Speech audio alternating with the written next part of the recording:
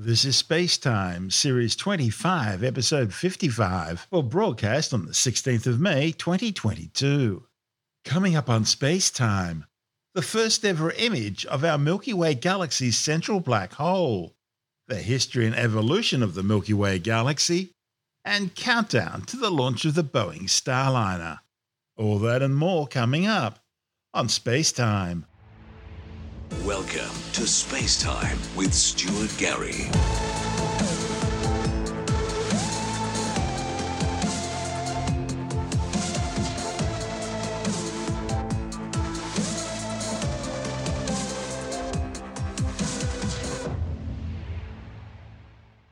Astronomers have unveiled the first ever direct image of Sagittarius A star, the supermassive black hole at the centre of our Milky Way galaxy. This historically incredibly important image, reported in the astrophysical journal Letters, was produced by a global research team of more than 300 scientists from 80 institutions around the world, collectively known as the Event Horizon Collaboration. The team used observations from a worldwide network of 8 radio telescopes, connected to form a giant interferometer the size of the Earth. Their work has provided overwhelming evidence that the object around which our entire galaxy revolves is indeed a supermassive black hole. Supermassive black holes, ranging in mass from millions to billions of times that of our Sun, are thought to inhabit the centres of most, if not all, galaxies. Scientists had previously seen stars orbiting around something invisible, compact, and yet very massive at the centre of our own galaxy, the Milky Way. This strongly suggested the object, known as Sagittarius A star, was a supermassive black hole. But it's this new image which provides the proof. Sagittarius A star is located 27,000 light-years from the Earth and has some 4.3 million times the mass of the Sun. Although we can't see the black hole itself because it's completely dark, glowing gas around it reveals a telltale signature, a dark central region known as a shadow, surrounded by a bright ring-like structure. The new image is actually capturing the light being bent by the powerful gravity of the black hole. Event Horizon Telescope Collaboration Project scientist Jeffrey Bauer from the Institute of Astronomy and Astrophysics in Taipei says the team was stunned by just how well the size of the ring agreed with predictions from Albert Einstein's theory of general relativity. These unprecedented observations have greatly improved science's understanding of what happens at the very centre of our galaxy, and it offers new insights into how these giant black holes interact with their surroundings. These latest observations follow the collaboration's 2019 release of the first ever image of a black hole, which was observed at the centre of the distant galaxy Messier 87. And the two black hole images do look remarkably similar, even though our black hole is more than 1,000 times smaller and less massive than that in M87. It's an important point because it tells us that general relativity governs these objects up close, and any differences we see further away must be due to differences in the material that surrounds the black holes. Imaging the Milky Way's black hole was considerably more difficult than for M87, even though Sagittarius A star is much closer. You see, gas in the vicinity of the black holes moves at the same speed, nearly as fast as light. And that's true for both Sagittarius A star and M87. But that's where the diameter, the Schwarzschild radius, comes in. The gas takes days to weeks to orbit around the much larger M87, while in the much smaller Sagittarius A star, it completes an orbit in just minutes. This means the brightness and pattern of the gas around Sagittarius A star was changing rapidly as the collaboration was observing it. Think of it as trying to take a clear picture of a puppy or kitten that's chasing a ball. In fact, the research team needed to develop sophisticated new tools to account for the gas movement around Sagittarius A star. While M87 was an easier, steadier target, with nearly all images looking the same, that was certainly not the case for Sagittarius A star. The final image of the Sagittarius A star black hole is actually an average of the many different images the team extracted, finally revealing the giant lurking at the centre of our galaxy for the very first time. The collaboration worked rigorously for 5 years, using supercomputers to combine and analyze their data while compiling an unprecedented library of simulated black holes to compare with observations. One of the important things about all this is that we now have two very different sized black holes, and that offers an opportunity for scientists to understand how they compare and how they contrast. In fact, astronomers have already begun using the new data to test new theories and models of how gas behaves around supermassive black holes.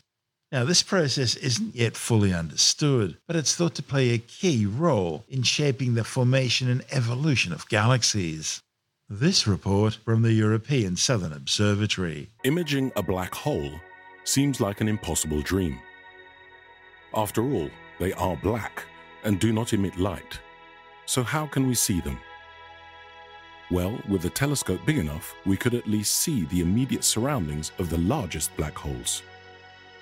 The supermassive ones that are millions or even billions of times heavier than our Sun. Then we would be able to unveil some of the mysterious secrets these monsters hide. Except that when you do the maths, you find that to observe even the closest supermassive black holes, you'd need a telescope the size of the Earth. Something beyond our wildest dreams. Or maybe not. A few years ago, 300 astronomers from nearly 80 institutes across the globe joined forces and found a way to create a telescope as large as our planet. And they did it without using new mirrors, screws, or steel. Their Event Horizon Telescope, or EHT, is not a real telescope, but a virtual one. The stroke of genius of the EHT collaboration was in using powerful radio telescopes that already exist, including ALMA and APEX, co-owned by ESO. They combined their observations in a way no one had ever attempted before, with a technique called Very Long Baseline Interferometry. This may sound like sci-fi, but it actually works, as the EHT team showed back in 2019. That's when they revealed the supermassive object at the center of the M87 galaxy to the world. The very first image of a black hole. To understand exactly how hard that was, let us drop in some facts. First of all, you should know that the EHT telescopes could not see the black hole itself, as it is invisible. Rather, they picked up the radio signals from the hot glowing gas around it and imaged the shadow the black hole casts on it. To do this, the telescope antennas in the EHT array had to be pointed to exactly the same position in the sky at exactly the same time. The EHT can tell if one of these antennas is off by just a millimeter, and if the timing is shifted by a trillionth of a second, even though the telescopes are located thousands of kilometers apart. Imaging the black hole in M87 then required combining the observations of all telescopes in the network using interferometry. This technique works best if you have many telescopes, which wasn't the case. The team had 8 observatories, though now the network has grown to 11. So the EHT researchers had to develop special algorithms to be able to fill in the gaps and reconstruct their image. It was like staring at a puzzle with most pieces missing, trying to figure out what the whole image would look like. To determine if the result was scientifically bulletproof, they used a variety of methods. Computer simulations to identify errors introduced by their telescope network, different teams working in isolation on reconstructing the image in different ways, new techniques and software. It took years of work until they were sure they had done it right. Only then did they show their image to the world. The result was like peering at the black hole in M87 with a telescope almost the size of the Earth, an instrument so powerful that it could see details as small as a donut on the moon. So what's next for the EHT? The team have already pointed their telescopes to a new target, Sagittarius A*, the supermassive black hole at the heart of the Milky Way, our black hole. Sagittarius A* is much closer to Earth than the supermassive black hole in M87. so you may think that imaging it is a piece of cake by comparison. Sorry to disappoint you. It's even more difficult. First, the center of the Milky Way is obscured to us by clouds of dust and hot gas that scatter the radio signals coming from around the black hole.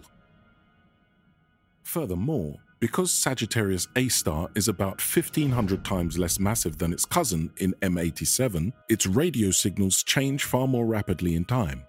Blobs of plasma orbit it in just a few minutes, whereas those in M87 orbit the black hole every few days.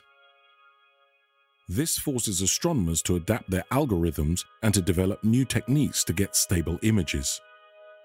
A bit like trying to read the brand on a basketball while spinning it on your finger.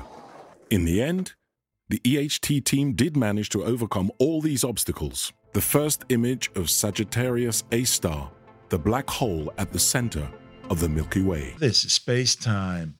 Still to come, the history and evolution of the Milky Way galaxy, and NASA and Boeing have set May 19 as the potential launch date for the long-delayed Starliner mission to the International Space Station. All that and more still to come on Space Time.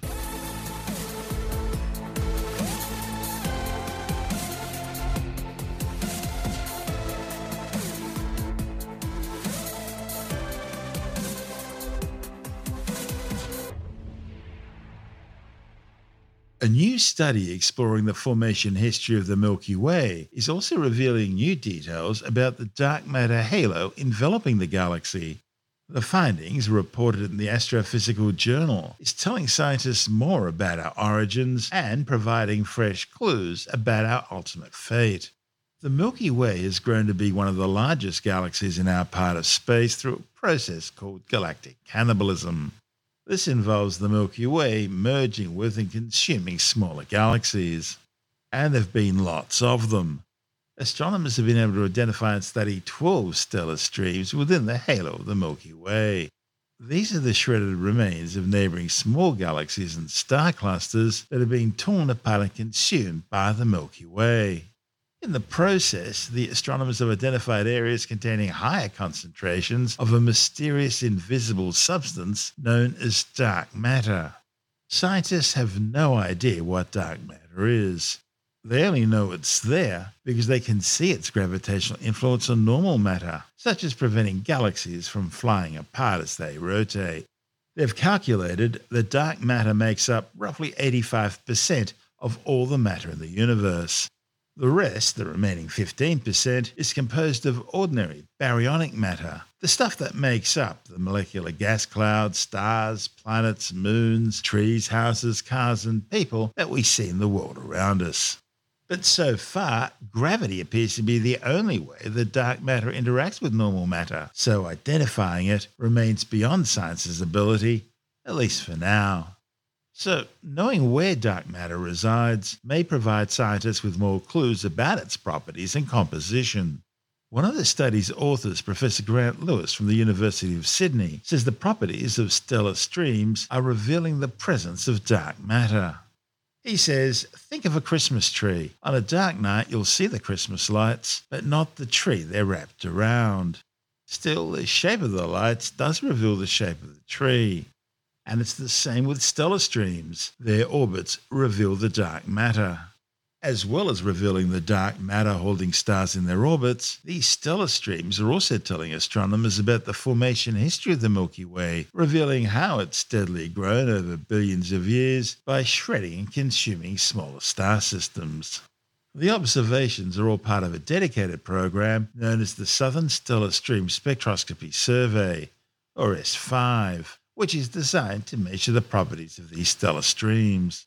Lewis and colleagues are using the 4-metre Anglo-Australian telescope at the Siding Spring Observatory in rural New South Wales to measure the speeds of these streams and the composition of the stars in the streams so as to better determine their course and where they were born. But unlike previous studies, which have only measured the properties of one stream at a time, the unique capabilities of the Anglo-Australian telescope has allowed astronomers to study multiple streams at once. The research gives astronomers a sort of snapshot of the Milky Way's feeding habits, such as what kinds of stellar systems it likes to eat. And a crucial ingredient for the study has been the wealth of additional data supplied by the European Space Agency's Gaia mission. Gaia has provided the authors with detailed measurements of the positions and motions of stars, helping to identify those that are in stellar streams. Now, the streams themselves can come from either disrupting galaxies or star clusters.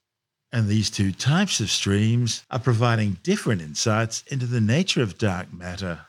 One of the key questions the authors want an answer to is the role dark matter played in the birth of the Milky Way galaxy itself. See, many astronomers see dark matter as a kind of scaffold upon which the large-scale cosmic web-like structure of the universe is draped. Lewis says the team will continue to gather observations and measurements of stellar streams throughout the galaxy. This is a relatively new program that we started only a couple of years ago now. So what we've realized, of course, is that our Milky Way galaxy has grown by eating smaller systems that fall in. So a little galaxy or a globular cluster falls in, the gravity of the Milky Way tears these objects apart. And for a long time, people have searched for signs that these streams are out there, but they tend to be very, very faint. They're very difficult to find. Over the last decade or so, people have been surveying the sky to really big, deep depth, and these streams are starting to be uncovered. So our program grew out of something that's known as the Dark Energy Survey, which is trying to measure the expansion of the universe to try and work out what dark energy is. But in looking out into the distant universe, you also see the nearby universe, and a whole bunch of these streams were found on the sky. So seeing the streams is one thing, but what we wanted to do was measure the speeds of the stars in the stream, because if you can reconstruct the orbit of the stream, you can work out what's pulling it apart, what's the gravitational potential look like, and that reveals the dark matter content of our Milky Way galaxy. That's the dominant mass that's out there. So this survey, the Southern Stellar Spectroscopic Survey, we have been doing this sort of systematic search for the properties of these streams, and we now have 12 of them, which is what we've just published. But we're still taking more data, and we're collecting, more orbits of more streams to try and reveal the underlying dark matter. Once we have a good idea of roughly how much dark matter is out there in the Milky Way, right, and it dominates by a large factor, we don't know the details, right? We don't know if the dark matter is distributed like a spherical football, or is it shaped more like a rugby ball? Is it smooth? Is it clumpy? And different ideas for what dark matter is have different predictions for precisely the kind of distribution of dark matter that's out there. So it's only really with these streams that are traveling through our immense halo that we are able to sort of piece together the picture of not only how much dark matter is out there, but just how it's distributed. Am I likely, by cupping my hands together, to snag a piece of dark matter in my hand? Or is it more likely that it's in a halo surrounding the galaxy, but not infused in the galaxy? No. The name halo is a bit of a misconception. The actual density of dark matter in our galaxy, it's a very badly named thing, the halo, right? But the density actually increases towards the center. So there's actually more dark matter here than there is in the outskirts. So what you said, when you cup your hands together, there is dark matter in your hands. It's actually, dark matter that holds the sun in its orbit. It has a very big contribution to making the sun orbit the Milky Way galaxy. So it depends on precisely which idea of dark matter we're thinking about. But you might have 10 dark matter particles inside your hand. Now, on the scale of the Earth, where we're sitting here, where there are, uncountable numbers of atoms in the air, dark matter is relatively irrelevant to you. But when you add up the amount of dark matter that's out there and realize that it's not in a flattened disk like the Milky Way, but it's more spherically distributed, then that's when the overall effect of dark matter comes into play. So we know that in the interstellar medium, there's 0.5 atoms per cubic centimetre. So dark matter is a lot smaller than that, much less. Oh, yes, as individual particles, but the cumulative effect of it is much more, right? So again, on a little region, you don't have to worry too much about the dark matter, but when you get to the scale of roughly the size of the galaxy and beyond, then dark matter dominates. And yet we still have no idea what it is. We think it's WIMPs rather than machos, but other than that... Yes, it is an embarrassment at some level.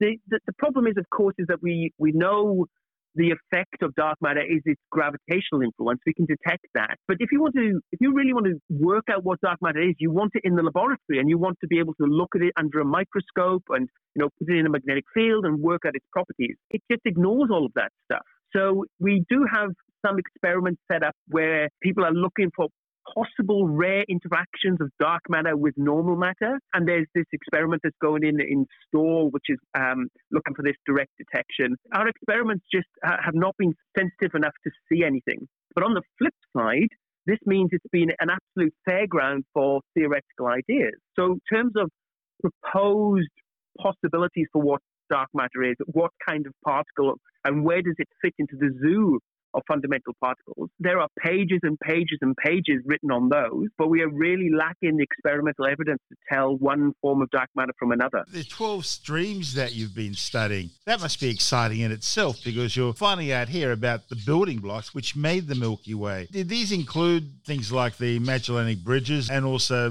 the movements of Canis Major Dwarf and Sagittarius Dwarf, or are these 12 different streams? So these are 12 individual streams themselves. So they've come from separate objects, and they've got various names: Orphan, Cheneb, Indus. They've been given these names. They're out there in the halo, and we are catching them at a certain point in their destruction, right? So if we were observing them a couple of billion years ago, we'd have seen them as like individual dwarf galaxies or globular clusters.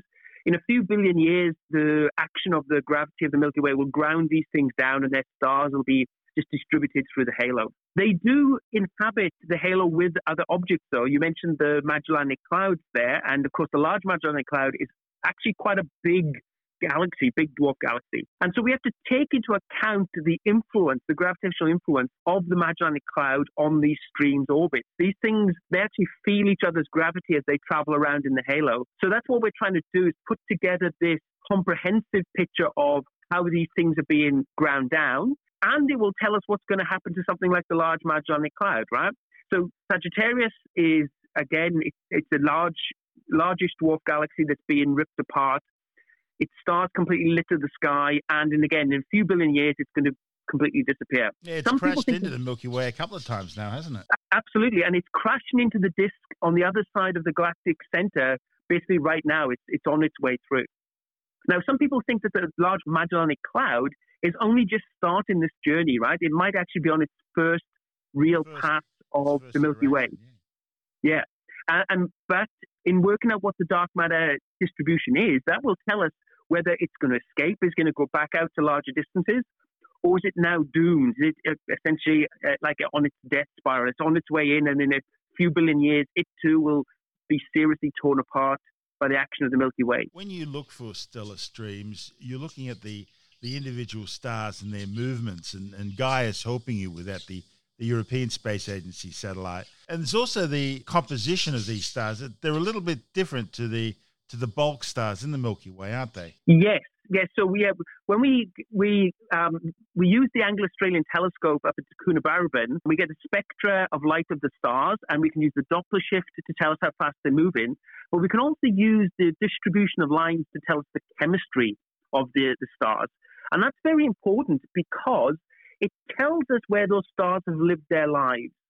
So if you think about a star like the Sun, which has been in the Milky Way for its entire lifetime, it was formed out of material which basically been in the Milky Way, and there have been several generations of stars, and each generation basically pollutes the next generation with chemical elements because that's what stars produce. For these streams, though, they were born in smaller systems, so they don't really have the vigorous kind of star formation that we see in the Milky Way. And in fact, in some of these objects, right, they are so small that it takes just essentially one supernova to blow away a lot of the gas that makes the next generation of stars. So we tend to see that these streams are made of stars which are chemically poor, that they are less enriched than the stars that we would see in the Milky Way. And that, as I said, that's an important clue to where these stars came from. And also, importantly, it tells a bit about how big the progenitor was before it fell into the Milky Way. So we look for something called metallicity. Any element heavier than helium is a metal to an astronomer. So when we see these elements, it's known as metallicity. For the stars that we look at, the primary elements that we see are the lines from calcium. So there's a particular set of lines called the calcium triplet, which gives us a good measure of the velocity through the Doppler shift, but also the amount of calcium is related to the overall abundance of elements, especially iron. So we can use that as a measure of how chemically enriched the stars are. And by looking for a whole bunch of stars that are similar in that respect, that are moving through space in the same general direction, that lets you know they probably started out in the same place, and that's a stellar stream. Absolutely. Yeah, so, we collect a lot of information on not just the stars. So we have an idea which stars are probably in the stream, and then we go to the Anglo-Australian Telescope and we observe all of those stars that we can see, and then we can use the chemistry and the velocity and also, as you mentioned, the motions from Gaia to isolate the stream so we really know that they are stream members. It's a little bit of whittling down your sample. There's a lot of stars on the sky, and you have to then isolate the ones you think are in the stream and then follow them up, etc. So we can be confident that we are really seeing individual streams. Have we decided yet whether globular clusters are in fact the cause of other galaxies, or are they still things that may have been created in stellar nurseries within our own galaxy? You know what? That's the kind of talk that can get you into a pub fight with certain people. We really don't know. In fact, the picture is becoming more confusing rather than less.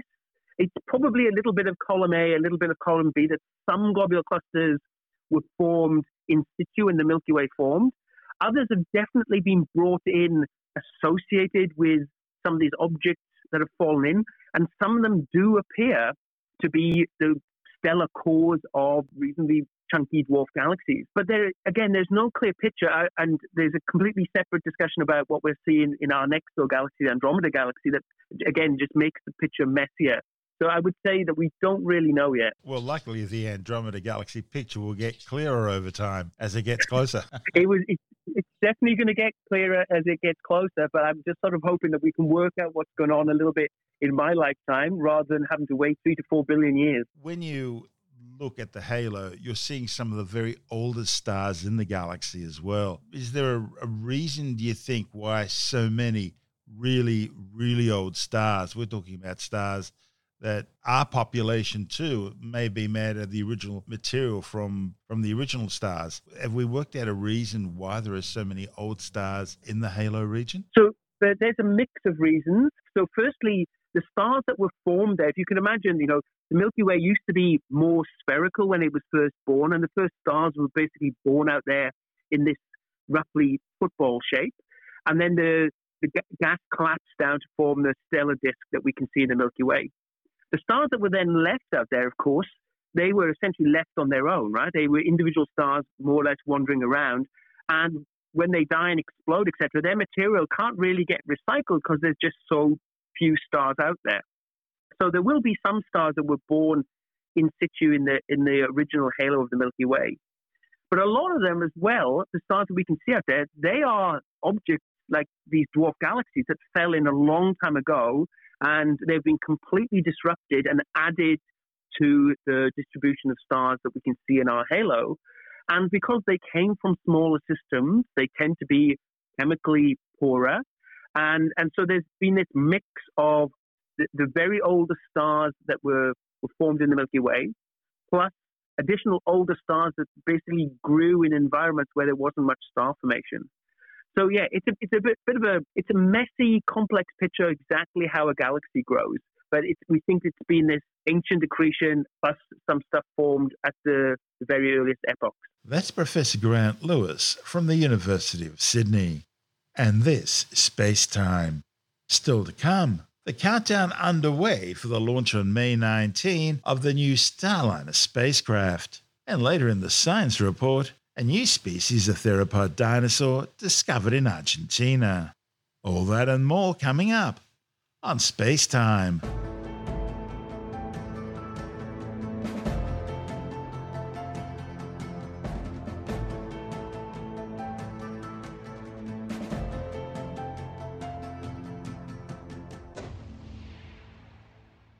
NASA and Boeing have announced May 19th as the potential launch date for the long-delayed Starliner spacecraft.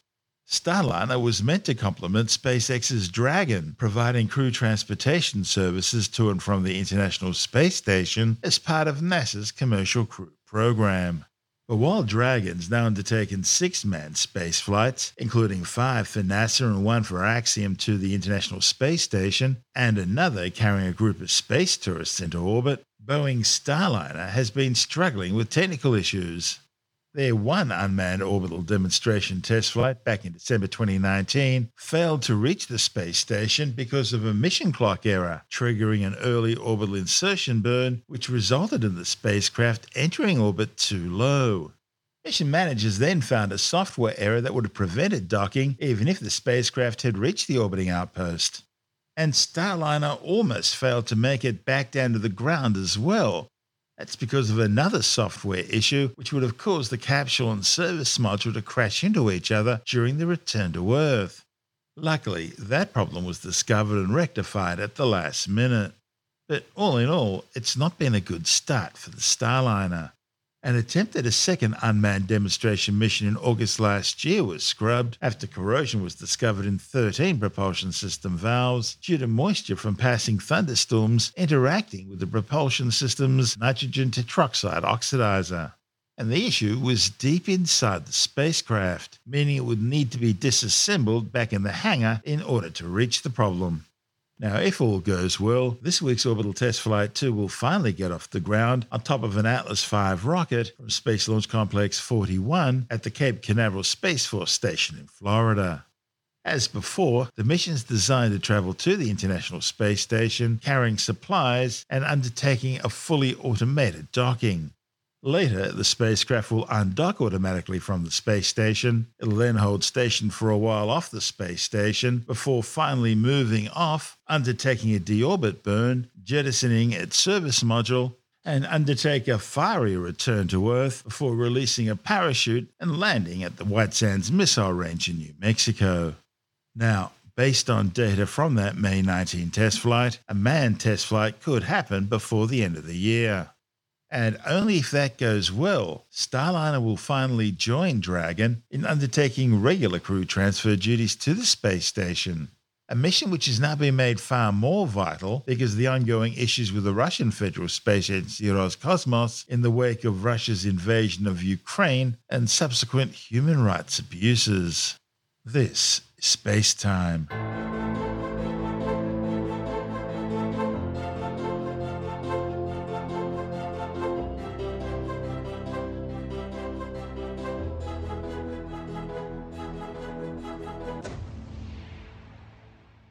And time now to take a brief look at some of the other stories making news in science this week with a science report. A new study warns that climate change will cause an increase in the transmission of new and existing virus species between animals and humans.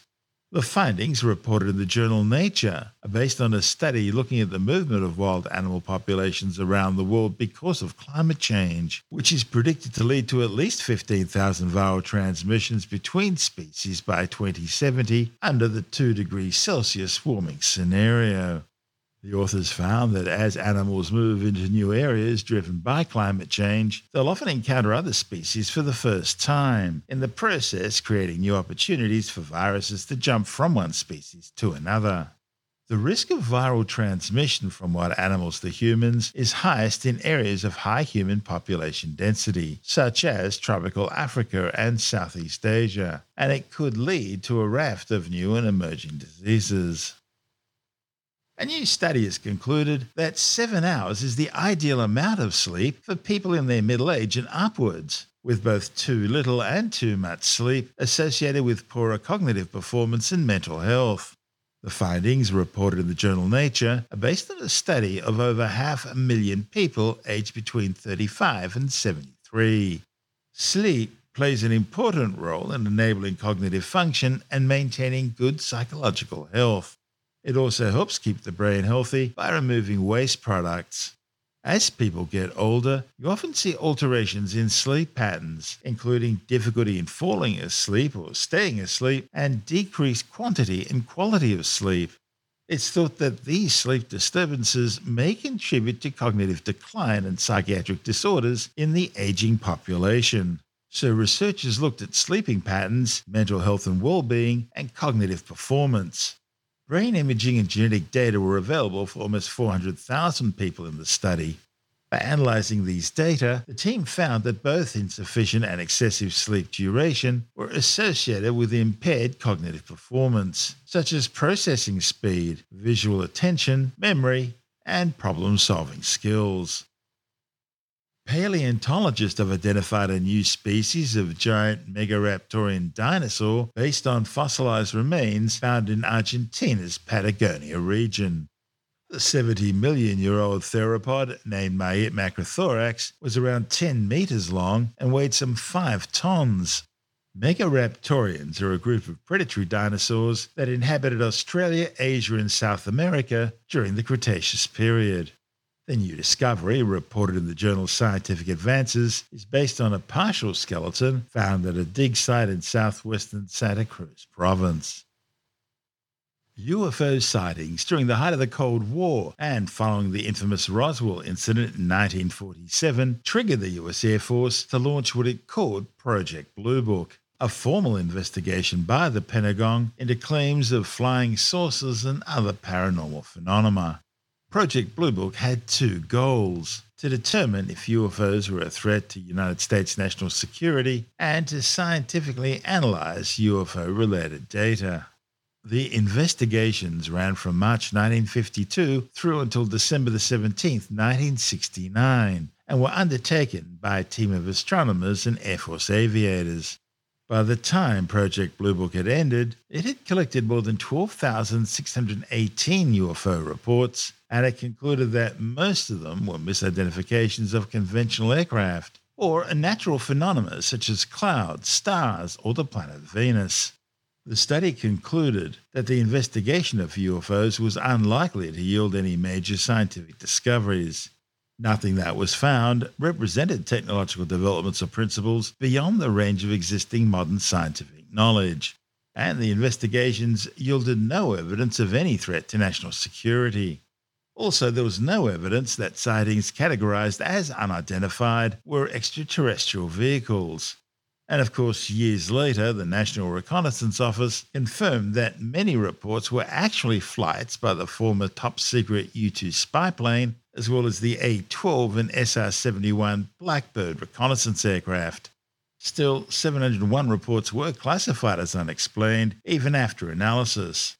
Ultimately, Project Blue Book found that UFO sightings were generated as a result of a misidentification of various conventional objects. Some were a mild case of mass hysteria. There were also individuals who fabricated such reports to perpetuate a hoax or seek publicity, and of course, people suffering from psychological issues. But Tim Mendham from Australian Skeptics says now, thanks to pressure from UFO groups, a new Pentagon investigation into unexplained aerial phenomena is being launched. Yeah, that's right. And there's some suggestions that vested interests in the UFO field have been very influential in getting this Pentagon investigations up and running. The trouble is that Pentagon investigations are often sort of implemented or set in motion by politicians who are not necessarily known for their great scientific acumen. And so if a lot of UFO proponents who are very active, very sophisticated in their marketing impact, are suggesting that the Pentagon should be looking at these things, then it sometimes happens, and the Pentagon has been asked to look at, through recent legislation, just at the end of last year, to have a 4-year project to investigate unidentified aerial phenomena, etc. Now, the thing is that this is based on the fact that these famous recent Navy videos that were sort of released showing various artefacts in the sky, which have been debunked very quickly, but they received a lot of publicity, and because the Pentagon said these are genuine recordings, does not mean they are genuine things, or at least not the things. The recordings are real, but the interpretation is open. Yeah, to debate. exactly. But the people only got as far as the recordings are real, and therefore they assumed that meant the things that they had recorded were actually real UAP or UFO phenomena. They aren't. So that was taken up by the UFO community as endorsement, and then the investigation of those particular videos said, and a lot of other UFO sightings said, we can't say what they are. And naturally, because they didn't outright debunk a lot of these things and say, this is a balloon, this is Venus, this is whatever, to the UFO committee, that meant endorsement, that the Pentagon was saying they're real. No, No. They were just saying they can't say what they are, and we have to leave it at that. And that's true of a lot of UFO sightings. I mean, the small percentage of UFO sightings that you can't instantly put down to known phenomena like Venus and like balloons and like misunderstanding of meteorological phenomena. There is a percentage there that you can't explain it, and you have to leave it at that, really. You don't have evidence for UFOs from things you don't know what they are. That's a big jump to move from don't know to I do know, and it's a UFO. So that's what the Pentagon was doing. They're having a lot of things saying they don't know what they are, and the UFO community jumped on that and said, here, proof. But no, it's not. It's just don't know, and you leave it at that. But the UFO community then took that and they heavied the powers that be into saying this should be looked at again, as you say, Project Blue Book, which ran for how long? 20 years? More than 20 years? A long time anyway, to try to look at the evidence that was being put forward then. It's just a new generation of that, a new variation on a theme. But Project Blue Book was really about making sure the public had their minds elsewhere rather than on the truth of the whole thing, which is that there was a bunch of military black book projects. Yeah, I mean, whether it was by the American military or Russians or whatever, it was also a period of Cold War mentality and a Cold War paranoia. So there was a lot of sort of background noise there that actually made it worthwhile doing. But yeah, if they were investigating UFOs to take people's mind off that they were actually military things, and that it didn't necessarily work because people have used it as it's military technology, secret military technology, rather than anything from outer space. But the UFO community still wants it to be from outer space, so they're convinced that there's something out there that should be investigated, and the powers that be will put aside 4 years of some poor sods who will then wade through all the sightings, etc., and trying to see if there's anything interesting. I can predict, using my psychic powers, that after 4 years we won't be any closer to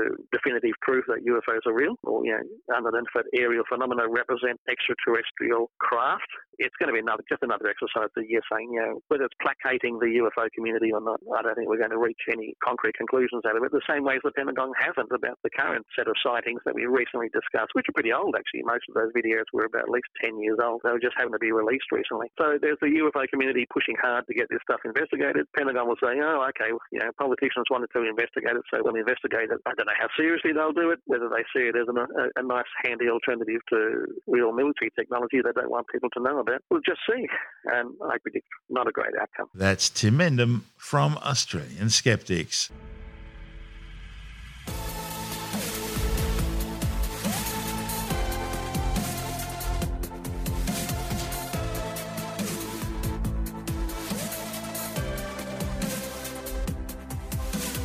And that's the show for now. Spacetime is available every Monday, Wednesday and Friday through Apple Podcasts, iTunes, Stitcher, Google Podcast, Pocket Casts, Spotify, Acast, Amazon Music, Bytes.com, SoundCloud, YouTube, your favourite podcast download provider, and from spacetimewithstuartgary.com. Spacetime's also broadcast through the National Science Foundation on Science Zone Radio and on both iHeartRadio and TuneIn Radio. And you can help to support our show by visiting the Spacetime store for a range of promotional merchandising goodies, or by becoming a Spacetime patron, which gives you access to triple-episode commercial-free versions of the show, as well as lots of bonus audio content which doesn't go to air, access to our exclusive Facebook group, and other rewards. Just go to spacetimewithstuartgary.com for full details. And if you want more space time, please check out our blog, where you'll find all the stuff we couldn't fit in the show, as well as heaps of images, news stories, loads of videos, and things on the web I find interesting or amusing. Just go to spacetimewithstuartgary.tumblr.com. That's all one word, and that's Tumblr without the E.